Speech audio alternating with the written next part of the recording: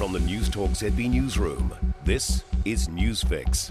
In this update, State Highway 1 south of Picton remains closed following a crash this morning in which 7 people, including a baby, died. A van and a refrigerated goods truck collided head-on just after 7:30 this morning. Several others were injured, one person critically, one seriously, and one has minor injuries.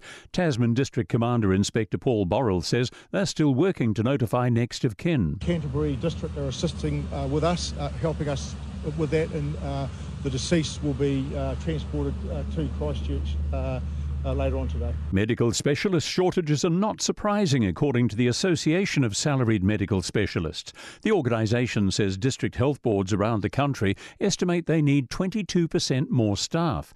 ASMS Research and Policy Director Dr Charlotte Chambers says the problem has been around for a long time. What did perhaps take us by surprise was the extent to which some DHBs around the country were short, or at least their staff were estimating that they are short.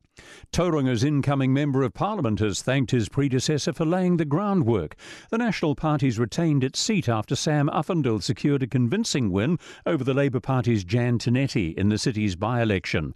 The issues front of mind are cost of living and infrastructure and crime. Mr Uffindell says he'd like to give a shout-out to Simon Bridges, whose work made his life a lot easier. There was an army of dedicated volunteers who just got out there and did a huge amount of groundwork. But we worked really hard for this. We stayed humble throughout the whole way. We were very disciplined. A visit by the United States' top-ranking Navy official tomorrow has been cancelled after crew caught COVID.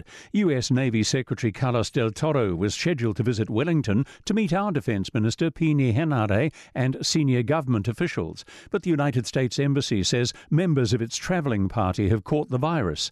Mr Del Toro's visit was intended to discuss shared goals and priorities in support of a free and open Indo-Pacific region. That's news.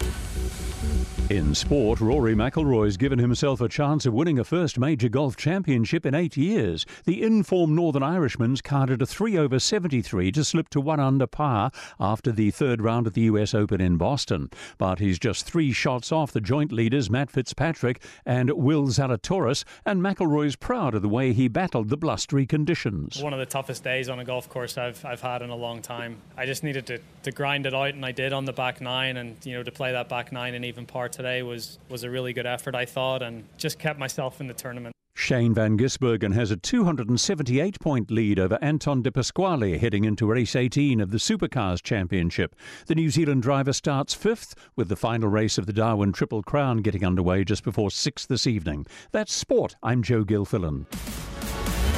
For more news, listen to News Talk ZB live on iHeartRadio.